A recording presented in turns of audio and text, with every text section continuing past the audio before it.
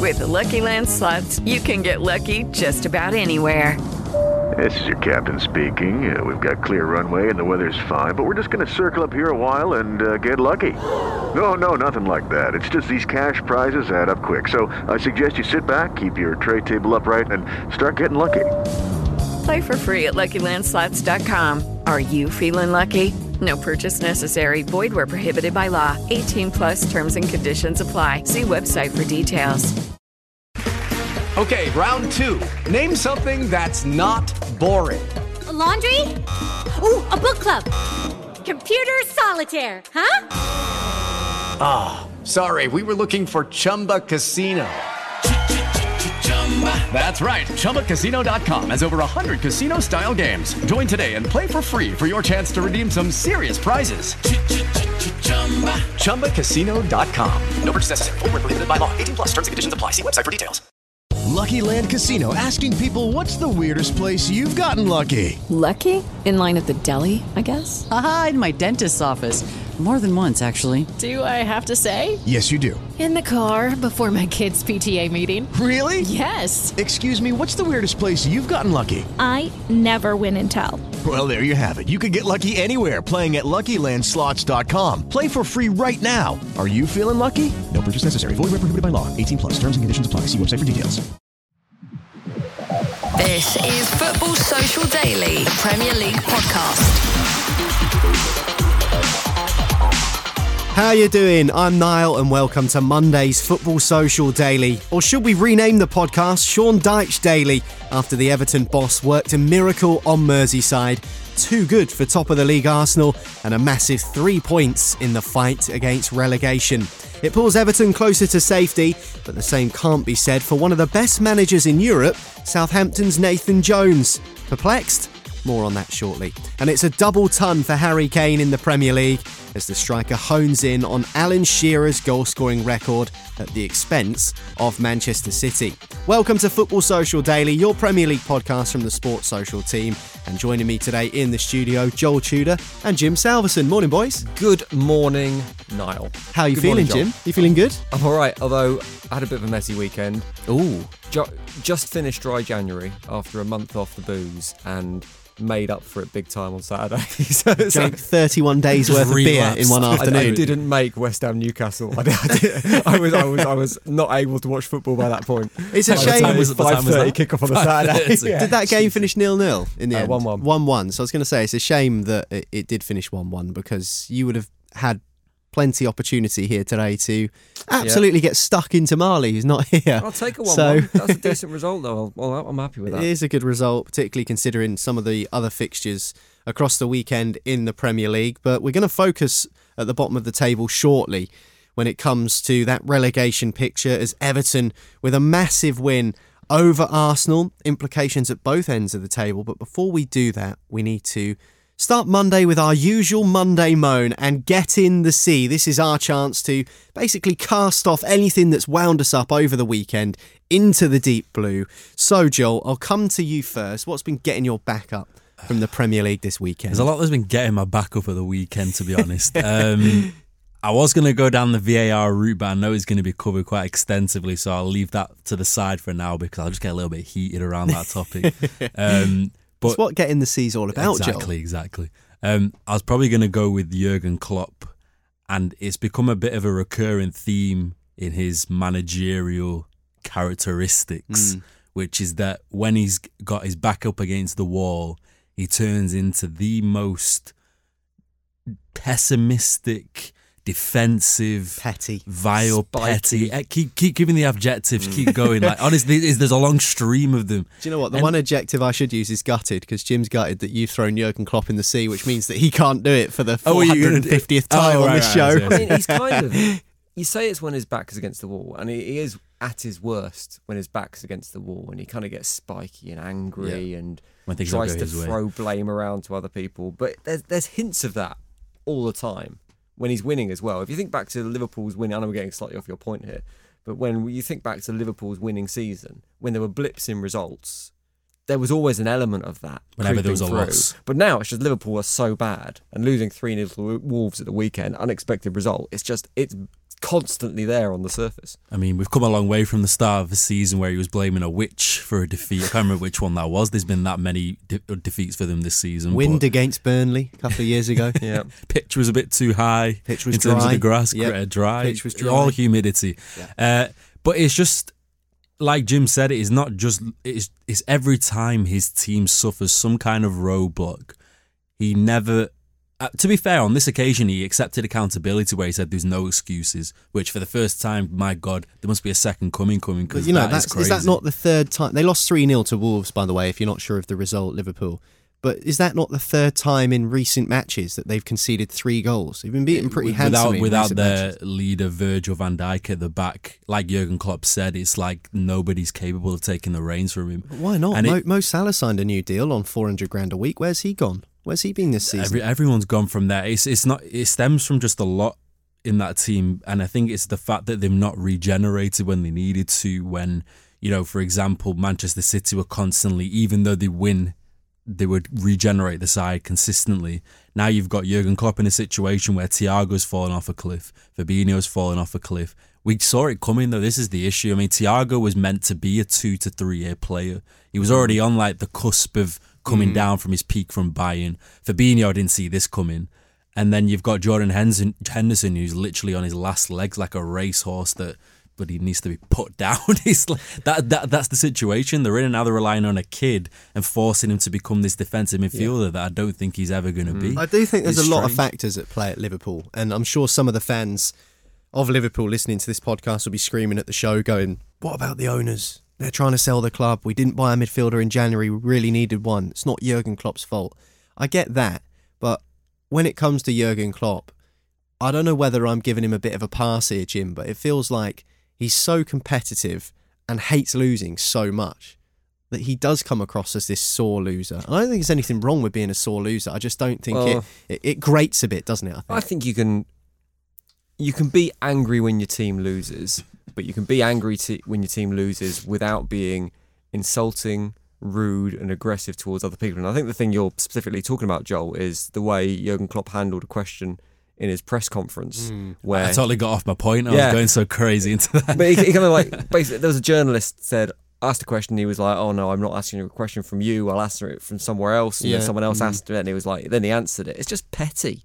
And it's just... These are the people he should be working with every day. And I don't know what the beef is between him and that journalist. Instead of something he wrote, I'm guessing he was... Yeah, but this guy... Be professional. The and journalist, that's unprofessional. I should remember his name, really. James Pearce. James Pearce, thank you. Is from The Athletic and has written many glowing references of Jurgen Klopp's style and what he's done at Liverpool over the years.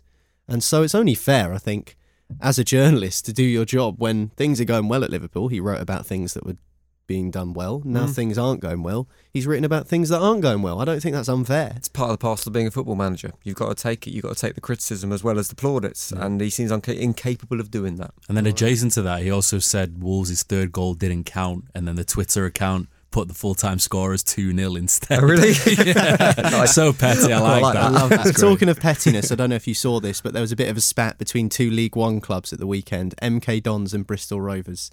Absolutely brilliant. MK Dons had sold 300 tickets for their trip to Bristol Rovers, and the day before the game, this is all allegedly according to the club's social media channels, allegedly asked for more tickets the day before the game, and Bristol Rovers went, you've not given us enough time, we're not doing it, and then went to post a Twitter thread of all of the rules of the EFL as to why they were right and MK Dons were wrong, which was quite funny. And then Bristol Rovers on the morning of the game ramped it up another level by tweeting, kickoff has been delayed by 15 minutes to allow all of the MK Dons fans into the, oh wait, no, kickoff's still at 3 o'clock because there's only 300 fans. Obviously trying to make a joke of it. MK Dons took the lead after 1 minute and tweeted, probably should have delayed kickoff, lads. It was absolutely brilliant. I just love that little bit of Twitter beef between 2 League One clubs. But Jurgen Klopp's going in the sea. In he goes for some of his press conference comments. And press conferences with managers have been certainly worth a watch over the weekend, Jim, because Nathan Jones, the Southampton manager, after their 3-0 defeat to Brentford, has also been making some rather peculiar comments. Well, I was going to read the quote from Nathan Jones and see if you could guess who it was, actually. But I'll read it anyway because it doesn't sound like the Nathan Jones that manages Southampton that would say something like this. statistically, there weren't better managers than me around Europe in terms of clean sheets, defending the box, balls into the box, XG, and all those things.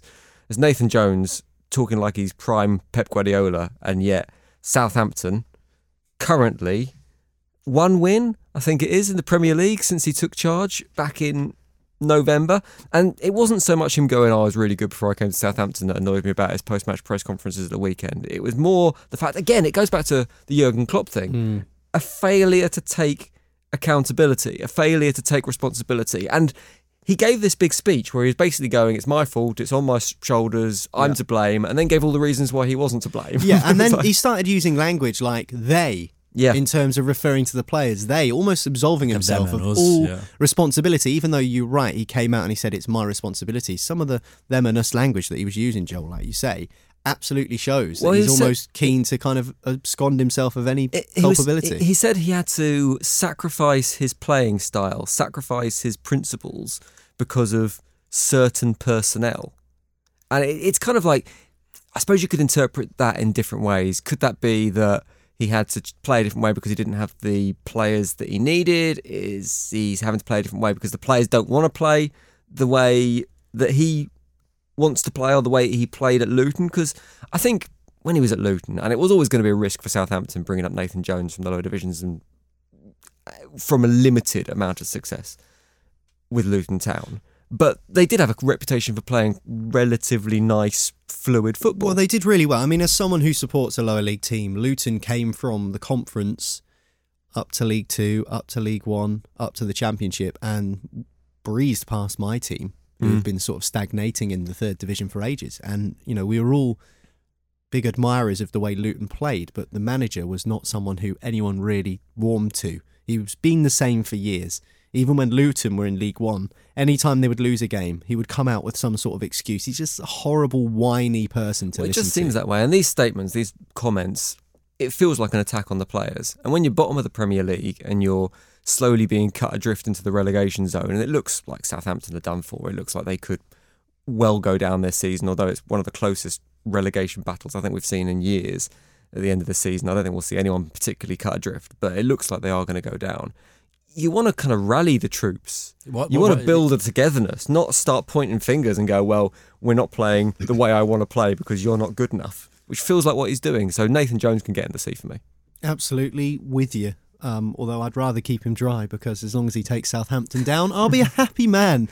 Some really bizarre comments. Actually, this morning it's been reported that Southampton's ownership has met with Nathan Jones over this strange press conference, and that his future is not immediately under threat, but certainly it is being considered whether he was the right man at the right time. There's no doubt that, as he mentions somewhat arrogantly, that he was one of the best managers in Europe. No doubt that he did a really good job at Luton. Was he the right man to replace Ralph Hasenhüttl for Southampton at the right time? There's another question in itself. The thing you've got to remember as well is we're in February, right? And it feels like we're approaching the end of the season. It kind of feels like, oh, there's no point in making a change now. I was thinking about this with Leeds United, because Leeds United are not performing with Jesse Marsch. It's like, do you make a change now? Well, it's so close to the end of the season, it's a bit of a risk.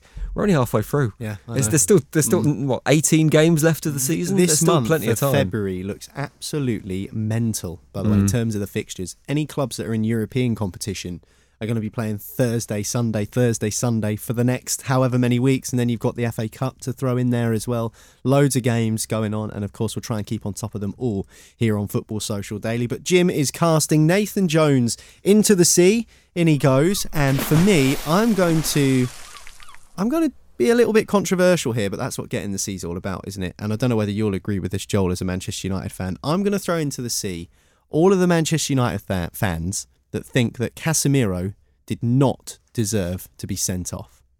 I was lucky enough to be at Old Trafford for the game against Crystal Palace at the weekend, and the incident took place on the other side of the stadium, the other side of the pitch, to where I was sat, and I had the benefit of replays and monitors, and I saw the VAR go through their decision, which of course you don't get as a supporter at Old Trafford because there's no big screen, but I managed to see exactly what the referees were looking at, and I knew someone was going to get sent off It just had that feel about it. It had that feel that someone was going to get red carded because there was a lot of pushing and shoving. I thought Anthony was going to be one of the players that got sent off for Man United. Fred was involved. Ayew was involved for Palace. I didn't see Casemiro grabbing Will Hughes by the scruff of the neck. Now, the camera angles might suggest that it wasn't a strangle, as some people are saying, or a double-handed choke. What you can't deny, though, is that he had his hands close to Will Hughes' throat and he was lifting his shirt up. And a lot of people saying, he was taking him away from the argument. I think when Casemiro realises, oh, God, I forgot about the fact that VAR exists. I'm going to let people. I'm going to let go of his shirt. I'm going to let go of his shirt. I think then he got a little bit sheepish. He knew straight away, the way he was looking at the ground, that he was going to be sent off, right? Now, whether it was malicious or not, or he didn't mean it, I think is irrelevant. I think the fact is you cannot do that in modern game. Yeah. You can't do it. And Casemiro's paid the price. I'm not entirely sure how Manchester United fans can justify that not being a red card. I don't understand. I've got two gripes with it. The first one is the consistency of it. Right, because I get this. It was a melee. I get it. But this is what I'm trying to throw into the sea here. Because Ayew should have been sent off for choking Fred, because whoever went and tried to slap Rafa Varane in the face, I can't remember which Crystal Palace player it was, because they didn't get a red card, doesn't mean that Casemiro doesn't deserve to be sent off. Yes, the referees had a bit of a stinker and VAR have had a bit of a shocker by not picking up the other two incidents, which are annoying Manchester United fans. I think they're two separate things. Casemiro still should have been sent off. I agree, so should the Palace players that did wrong, but that's just bad refereeing. I think you look at the video and you look at the pictures, and if you look at a still, as happens all the time in football, if you see a certain angle or you see a certain picture, it looks really bad, and Casemiro has got his hands around Will Hughes' neck. It's aggressive and he deserves a red card. What I would say, and I'm not defending it because I think he should have been sent off because that's the rules of the game, if you lift your hands up, if you put them anywhere near a player's face... The term is violent conduct. I'm not sure how violent it is scruffing someone by their shirt. If you raise your hands, you can't that's do it. it. That's a red card. Yeah. You accept that. That is the rules. I'd agree. But you watch the video and it almost like Will Hughes and Casemiro have a bit of a smile afterwards. They have a bit of a joke. And I don't think if it was truly aggressive, it was a truly kind of proper grabbing you by the throat, I'm going to kill you. It was almost like restraining. It wouldn't have that. It was almost restraining the perspective that I took. And I don't like the fact that when he was getting shown the replay, they slowed it down that much. They made it seem like an eternity of him literally grabbing him by the neck. I mean, it doesn't take away the fact they had him around the neck. It's a red card, but it's not an assault, which Gabby Bongohor on Talk Sport said he should have been arrested. It's like Ten Hag said at the end of the game, if you're going to red card Casemiro, you got to look at the whole incident. Yeah, which I understand. Facts. I totally understand, but that doesn't mean what Casemiro did was not red card worthy. That's the kind of point I'm trying to make. But I think Erik ten Hag, what he said was interesting, because he said you want your players to be up for it. You want your players to be defending each other. The only thing I'm thinking is, I thought Marcel Sabitzer was brilliant, by the way, when he came on off the bench, the new signing for Man United. But what I would say is, Casemiro is obviously hugely important to the Manchester United midfield. He's going to miss 3 games now. Leeds, Leicester and Leeds again, I think, are the 3 games that he's going to miss.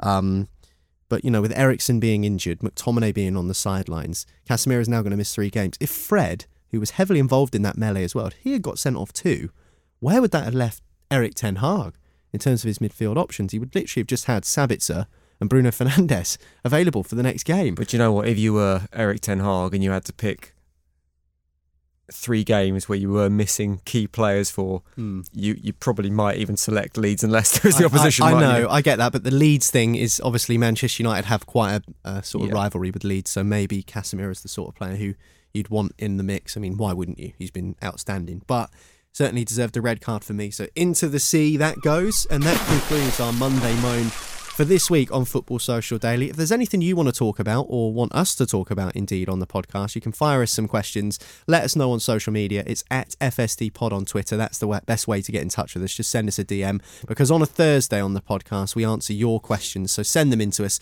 and we'll tackle them as best we can. But next up on today's show, we're going to talk about Everton and Sean Dyche, because it was almost inevitable that they were going to win their first game in charge. The interesting thing is that it was against Arsenal. More on that after this.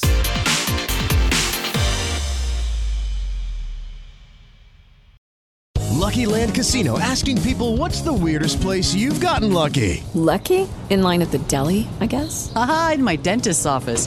More than once, actually. Do I have to say? Yes, you do. In the car before my kids' PTA meeting. Really? Yes. Excuse me, what's the weirdest place you've gotten lucky? I never win and tell. Well, there you have it. You can get lucky anywhere, playing at LuckyLandSlots.com. Play for free right now. Are you feeling lucky? No purchase necessary. Void where prohibited by law. 18 plus. Terms and conditions apply. See website for details.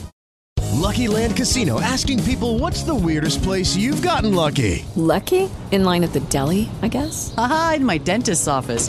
More than once, actually. Do I have to say? Yes, you do. In the car before my kids' PTA meeting. Really? Yes. Excuse me, what's the weirdest place you've gotten lucky? I never win and tell. Well, there you have it. You can get lucky anywhere, playing at LuckyLandSlots.com. Play for free right now. Are you feeling lucky? No purchase necessary. Void where prohibited by law. 18 plus. Terms and conditions apply. See website for details. Welcome back. This is FSD, Football Social Daily. I'm Niall. Jim and Joel are with me in the studio. And this weekend, all eyes were on the 12:30 Saturday kickoff. Whilst Jim was getting absolutely steaming, Everton ended up beating Arsenal by 1-0. Sean Dyche's first game as manager of Everton Football Club. It was at Goodison Park, and they performed very, very well. James Tarkowski's goal on the 60-minute mark was the difference against the league leaders. I mentioned before the break there that it was inevitable that Everton were going to win, Joel. Did you feel that way as well? I just got that vibe that, of course, it's going to be an Everton win. Sean Dyche in the building, and he got the job done. Yeah, I think the writing was on the wall, wasn't it? It was just the most unfortunate game that Arsenal could have played with a new manager bounce. At Goodison Park with a manager who just got everything, stripped everything back to basics, had to do bleep tests and putting shin pads on in training. He's banned snoods as well. Did you hear about this? Really? Sean Dyche has banned snoods. His words... It's gone up in my estimation. You can't wear 14 snoods whilst playing a game, so why would you do it in training? That's the most bizarre thing ever. But if it works for him, and it clearly worked the weekend, because they look like a different side in terms of their the foundations were back again. It felt like under Lampard they looked a little bit tame. When he went to Goodison, it looked like a pretty nailed on victory for away sides. And now I think if any of our sides would go to Goodison Park, you know you're going to get a really difficult game. And even the Arsenal fans, I know that Arsenal didn't play entirely well, but I don't know if that's cause or effect of Everton just completely uprooting everything and starting from scratch. Because I know Neil Maupay, at the end of the game, he bumped into Rio Ferdinand in the car park just after it. It was very impromptu, and he said pretty explicit things, which was that under Lampard it just felt like a lot of players didn't click, and this is the paraphrase, a lot of players didn't click, and now a lot of players feel they have more to prove under the manager because we feel like we have to work harder. And it showed in every aspect on the pitch. And I think for Everton, they needed that kind of catalyst win against Arsenal because, I mean, to beat the league leaders, I think that'll go on and just save them. Yeah. They'll look back at this victory at the end of the season. I think they'll be safe now. And they'll look back and think that was the game that changed the mentality of the club. I wonder with Lampard, and this is pure speculation, but I remember an interview with, I can't remember whether it was an interview with Paul Scholes or whether it was an interview with someone talking about Paul Scholes and his time at Oldham. And obviously Paul Scholes, absolutely world-class player, and just didn't work in management because he expected the players he was coaching just to know what to do. Yeah. He was like, because he came at it from his point of view of his mentality, he was one of the greats and he expected his players to be on the same level as him, and it wasn't that case. I wonder with someone like Lampard, world-class player, going into a team like Everton that needs to be drilled and needs to be organised, that he just wasn't able to communicate with that level of player almost. Well, what was interesting was what Sean Dyche said in his pre-match press conference, which came a couple of days after the closure of the transfer window, and all of the journalists were like, why haven't you brought anyone in? And Sean Dyche said, well, I like to bring in players who are better than what we've already got. And he said, we've actually got some quite good players here at Everton, but they're either low on confidence or not performing for whatever reason.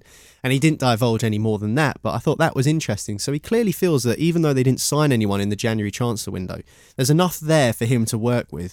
And as Joel says, he was always going to go back to basics. He defended the box really, really well against an Arsenal side who have been flying recently. Joel thinks that that's the catalyst for Everton to get out of trouble. Winning one game is fine, even if it is against Arsenal, but they need to keep the momentum going, don't they? Because as you mentioned, that relegation fight looks really tight this year. There was a brilliant video that was doing the rounds on social media. I don't know if you've seen it. Sean Dyche talking about I think it was from his time at Burnley, about his defensive mentalities playing football and how he likes to drill his back four to protect the V coming out from the goal to the byline, and how he wide players press. And you watch the game against Arsenal, and it's exactly what he's describing is happening for that Everton team. So I think that side of it, in terms of defensive solidity, Everton are all right. And they've got decent defensive players. They can stop conceding goals. Like people like James Tarkowski is a great defender that Sean Dyche knows. Jordan Pickford, despite his erratic form for Everton, is a good goalkeeper. We know that from his England performances. So he's got the players he needs. What he doesn't have, and I think this will continue to be a challenge for Everton, are goals. Because we know Everton have got a problem for the last 2-3 seasons with scoring goals. Calvert-Lewin doesn't seem to be as prolific as he seems to have a reputation for being. I think he scores 1 in 3, which just isn't enough for a single striker. Second lowest in the league for goals scored as well as a team. Yeah, and where are the goals coming from? You look at the team that played at the weekend, and there just aren't any goals in that team. Well, that's set pieces would be the answer to that, wouldn't it? That's it. I mean, that's it. I think we're going to see Tarkowski and Cody just getting their heads on a lot of stuff and just like pinging in there. And do you know what I thought was brilliant as well? Ben Mee, who of course used to play for Burnley under Sean Dyche, scored an absolutely thumping header against Southampton for Brentford. Brilliant header, and he nearly knocked himself out in the process as well. Tarkowski and Ben Mee both scoring headers this weekend. I think it says a lot. Sean Dyche, well, what a performance from him. Back to basics. Everton looked like a completely different team. As for Arsenal, poor from them. And actually, let me go back. Southampton lost as well, which is a big blow for them, which means that, you know, that gives Everton even more leverage in terms of that fight for survival. As for Arsenal, poor performance from them, no doubt, but just the second defeat of the season. But given a bit of respite by the fact that Manchester City also lost in their game. So the gap remains 5 points, Arsenal in the lead with a game in hand over Manchester City, Joel. Is that a sign that it's Arsenal's season? It feels like all of the things are falling into place for Arsenal. I think it gives Arsenal a sign that they cannot let up, and that it's not a given that they're just going to maintain their position, because I think that result is probably a bit of a shock to their system, because they probably went into, they probably feel now a little bit of air of invincibility. Because let's not forget, before this game, the last time they lost in the league was October against United, and after that they've been absolutely cruising past everyone. So I think that result was probably a reality check to Arteta as well, that no matter how well you're flying, you need to still not become complacent no matter where you are. And I think, like you've both said, with the fact that City lost again yesterday, the third successive away defeat, sometimes you just think, is this one of those stars aligning seasons where their biggest competitor just cannot get some consistency? And around Manchester City, it feels like there's just so much underlying things that need resolving. You know, the likes of Cancelo going just before deadline day, and the likes where people are now questioning Haaland whether he was the right signing after 25 goals, and that he can't seem to find his best team anymore. There's a lot of unresolved conflict going on around City. I don't mean conflict as in people going at each other, but conflict with ideas, conflict with like what he wants to do. It feels like Guardiola's back at the drawing board again, which is unusual for a manager like him. But yeah, for Arsenal, again, I'm always going to say it's not a done conclusion when you got Manchester City chasing you, because they've still got to play them twice. That's going to be huge, isn't it? The first game's on the 15th of February. The gap's 5 points. If City win the 2 games, they're a point ahead of Arsenal. If they win the 1 game and draw the next, if they get 4 points from that, I think we'll probably see a new Manchester City. I think they just need a bit of a psychological boost in this race, I think you look at Arsenal and you've got to go at the weekend. I know it's difficult to say because they've done so well without Gabriel Jesus in the team since the World Cup. They've still managed to perform and they've still scored goals, but they looked like they missed him. Nketiah has been doing really well in that leading the line role, but he missed a gilt-edged chance. See him blaze it straight into the Gladys Street end. And maybe a more mature striker, maybe that's the right phrase, a more established striker would have put that away and got them the point. So Arsenal do have a small squad, and that's what Arteta wants. He wants a small squad to play with, but it doesn't take a huge amount to disrupt that squad. And I think that potentially could cause them problems. Well, last season I remember talking about Arsenal and being impressed by them, but when they would lose, they would go on to lose 2 and then 3 in a row before pulling it back. When they lost their first game this season against Manchester United at Old Trafford, it was a question of can they bounce back, and they did. And they pretty much won all of their games after that. This is their second defeat. a difficult one to take against a team in the relegation zone. Can they pull it back? Can they recover? It's a very different Arsenal. It's a very different Arsenal to the one last season that went on that 10-game on. I totally agree, but if you look at the fixtures, right, if they don't win at the weekend, 15th of February is their game at home against Manchester City, so that's a week on Wednesday. So say they've lost to Everton, say they don't get a good result, maybe they draw this weekend coming up.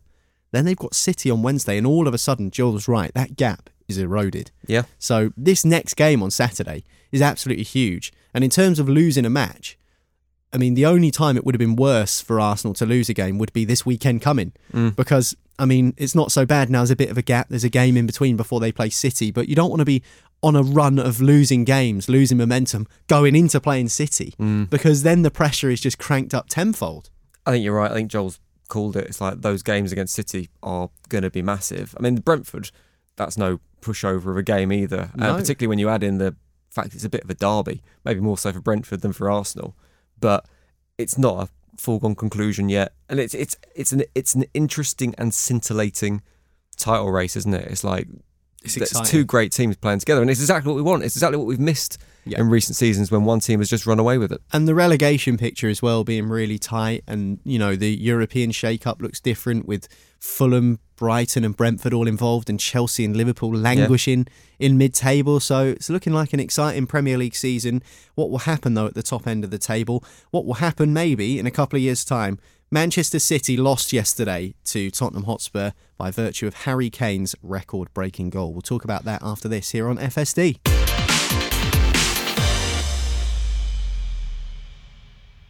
Hello, it is Ryan, and we could all use an extra bright spot in our day, couldn't we? Just to make up for things like sitting in traffic, doing the dishes, counting your steps, you know, all the mundane stuff. That is why I'm such a big fan of Chumba Casino. Chumba Casino has all your favorite social casino-style games that you can play for free anytime, anywhere with daily bonuses. That should brighten your day a little.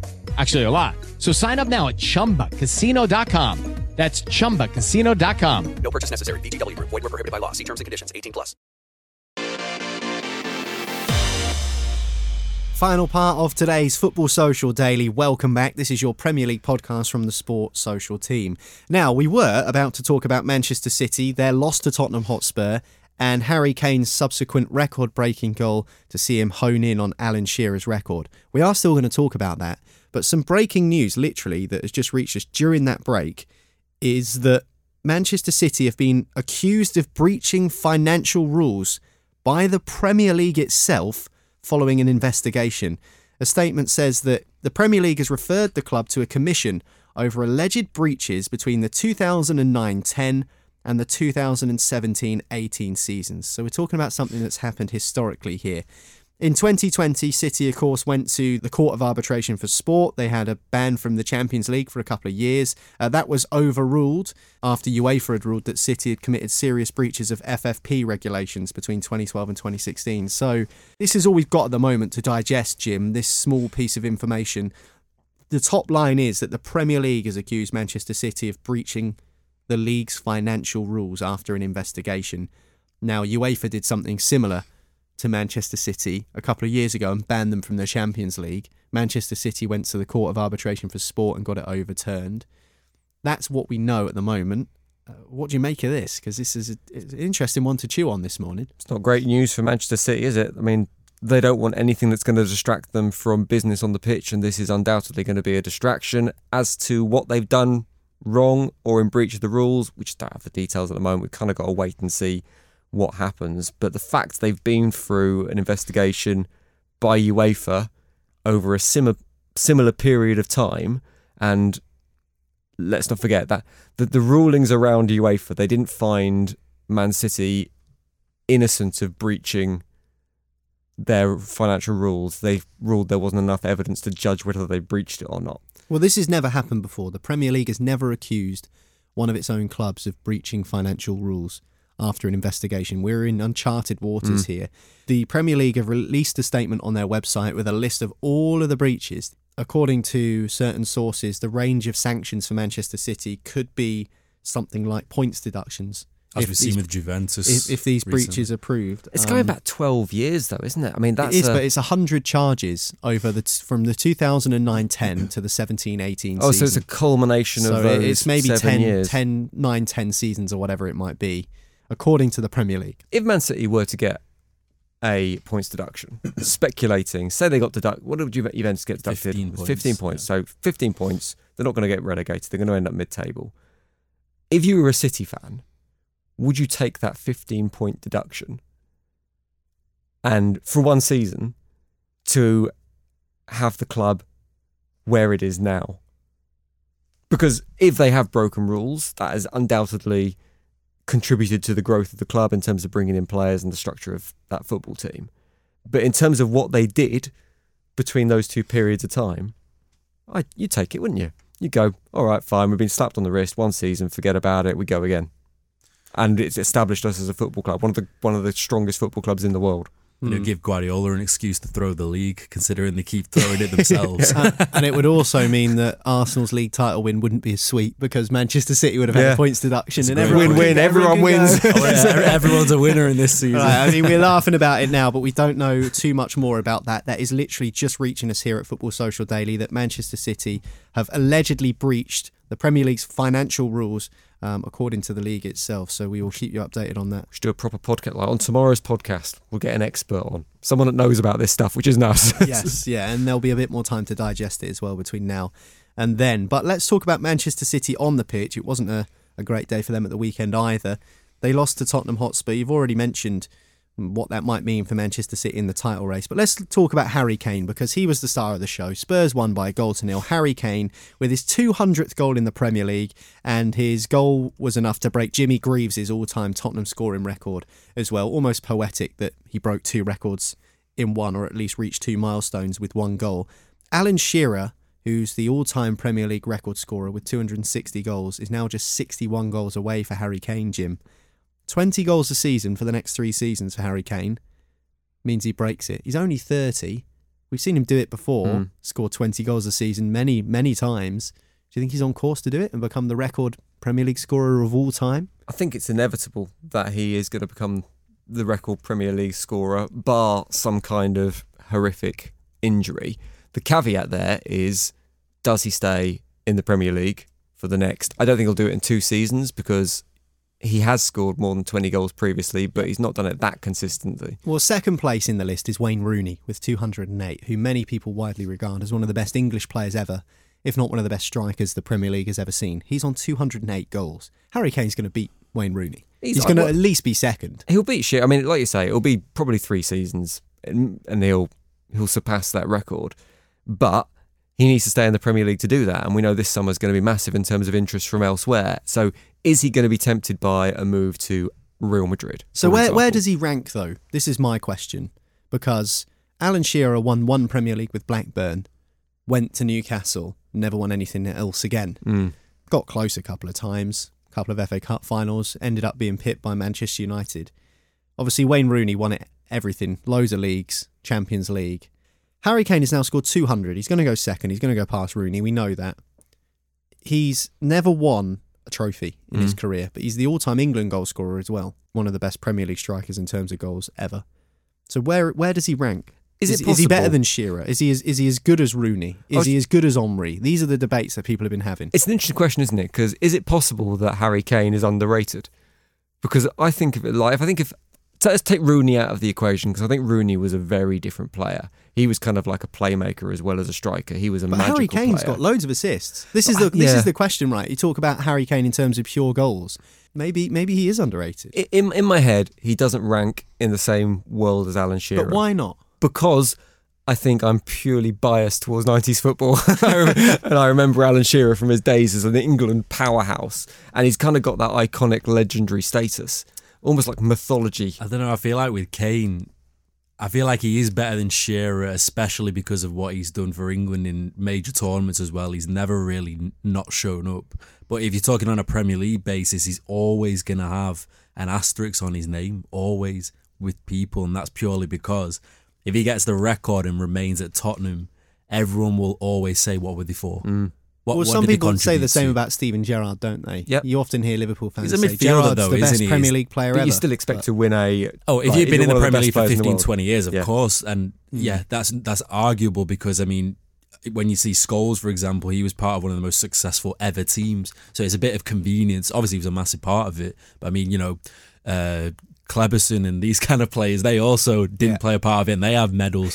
So this is the caveat around it. But for Kane, it's purely what he values. Does he value retiring at his childhood club as the record scorer, or does he value leaving, earning a trophy, and will that mean more? I don't know what he values. It's purely up to him, isn't it, really? I think in the back of his mind, he's almost thinking, I don't want to leave just in case, for example, Pochettino returns or Conte goes on to do incredible things with Tottenham and I'm the one who doesn't get to do that with him. It's almost like a bit of FOMO. I don't know. I think you can't argue against Harry Kane being the greatest Premier League striker based purely on stats, though. If you look at the numbers, it's really difficult. If you take away trophies, purely as a footballer, easily. And actually, if you're playing for a team that isn't performing at the same level, surely that's more of a challenge than it is playing for a top team. I know Marley's not here, but let's just visualise the spirit of Marley in that empty chair over there. With his Greggs. with his Greggs and Newcastle shirt on. He would argue that Alan Shearer scored 30 goals prior to the Premier League when it was the old Division 1 before it became the Premier League. So, but they were 42-game seasons as well, weren't they? They were longer seasons, but Shearer still has goals prior to the Premier League's existence. So many people feel that Alan Shearer is actually discredited with a number of goals because 260 is the official Premier League number. He actually scored a number of goals in the seasons before that. But as you say, if Harry Kane is going to be scoring 20 a season, he should get there. Yeah, but, he'll probably exceed that total. The other argument when it comes to Shearer is he spent a lot of time injured. I know Harry Kane's had problems with his ankles, but Shearer I think had some serious knee injuries, kept him out for a while. And I know it's because of the... And he retired early. Alan Shearer retired early. So, there's a few things. If Harry Kane plays till he's 37, like Cristiano Ronaldo, who turned 38 yesterday, then he'll score 300 Premier League goals, no doubt. Alan Shearer also had to completely reinvent his game when he picked up one of those knee injuries. He went from being a nippy, fast striker to kind of losing most of that pace and having to just rely on his strength. There's another question that some people have thrown into the mix is when Alan Shearer was in his pomp, players were getting absolutely leathered the night before. Yeah. And, the fitness wasn't there and the standards weren't as high. And I think that's true. That's not to discredit what Alan Shearer did, but I think it's more elite now, professional football. Mm-hmm. So there's an argument for Harry Kane. I mean, I think if you go back and forth, you could easily find a debate for either player as to who's the best and why. At the moment, Shearer leads the way in terms of numbers. But here's a question for you before we move on from Harry Kane. He might not win a trophy with Spurs. If he doesn't, fair enough. Joel, you're right, that caveat will always be there over his credentials. What if Harry Kane had won a Euros or a World Cup with England? Would that have changed things? That goes into knighthood situations, doesn't it? Really, I think that takes him on a different stratosphere. In terms of we're talking now in the Premier League, we're talking Harry Kane doesn't win a Premier League, FA Cup, League Cup, or Champions League. So I mean, we're talking about, Joel says that there's always that asterisk there over Kane because he's not won anything. What if he had won a World Cup for England? It's not Premier League. What if he had won a Euros? What if he had, what if those penalties from Rashford and Saka and Sancho had gone in and England had beaten Italy and Harry Kane had won the Euros? Would we even be having this conversation? You only have to look back to the only time England have ever tasted success on the international stage in 1966 and the way those individuals are held up as footballing icons. Yeah. Like Jeff Hurst, for example, scored a hat-trick in the World Cup final. Wasn't even the best striker in England at that point. Jimmy Greaves? Yeah, exactly. Ironically, who Harry Kane has just overtaken. Yeah, exactly. Jeff Hurst was only playing because Jimmy Greaves was injured because he broke his leg. In your country. Just look at Argentina. But that's Diego Maradona is a flipping god wherever he goes in Argentina. If Kane, especially because he contributed so much to that Euros prior to us not winning, well, to an extent, but he then scored some big goals in it against Germany, against Denmark. If we would have won that, there would have been no debate. Yeah. Because for a country as well, he's playing in it and he's consistently playing in it. It takes him to a different stratosphere, doesn't it? It'd be Sir Harry Kane, which Alan Shearer probably will never be. That said, in terms of his mentality, I don't think it changes the point that he hasn't won the domestic trophy. He hasn't won the Premier League because that's the trophy I think he wants and that's the trophy he probably deserves as a player of his status. And can we all just say, blazing a penalty over against France in the World Cup quarter-final, almost forgot about it. I almost forgot about it because of the way he's responded. Just brought up a hell lot of really back. bad pain. The way he's come back and scored goals. No, fair play to Harry Kane. 200 Premier League goals, 61 to go if he's going to break Alan Shearer's record. He has broken Jimmy Greaves' all-time Tottenham goal-scoring record. What a great player he is. We are watching one of the greats in the game. There's no doubt about that. And talking of Maradona, as Joel just mentioned, we're going to be talking to Trevor Steven on the podcast in a couple of weeks. And he was on the pitch the day that Maradona produced The Hand of God in 1986. No doubt we'll be asking him about that. So make sure you hit subscribe, and that way you won't miss that episode with Trevor Steven. You also won't miss our episode coming out later this week with a man who's won 2 Champions Leagues. Former United defender Wes Brown has been joining us in the studio, so we'll hear from him. But before we do go, Tottenham Hotspur, winners yesterday over Manchester City. Do they have enough to get into the top 4? If so, who do they displace? At the moment, Newcastle and Manchester United are the 2 teams above them. I do think it has to be Newcastle, and even though they have a really admirable defensive record, they're starting to flounder a little bit in their record as a whole. They've only got 1 win in the last 6, and they're drawing a hell of a lot of games. And even though that looks really nice for their defensive stats, and they've only lost 1 game all season, true.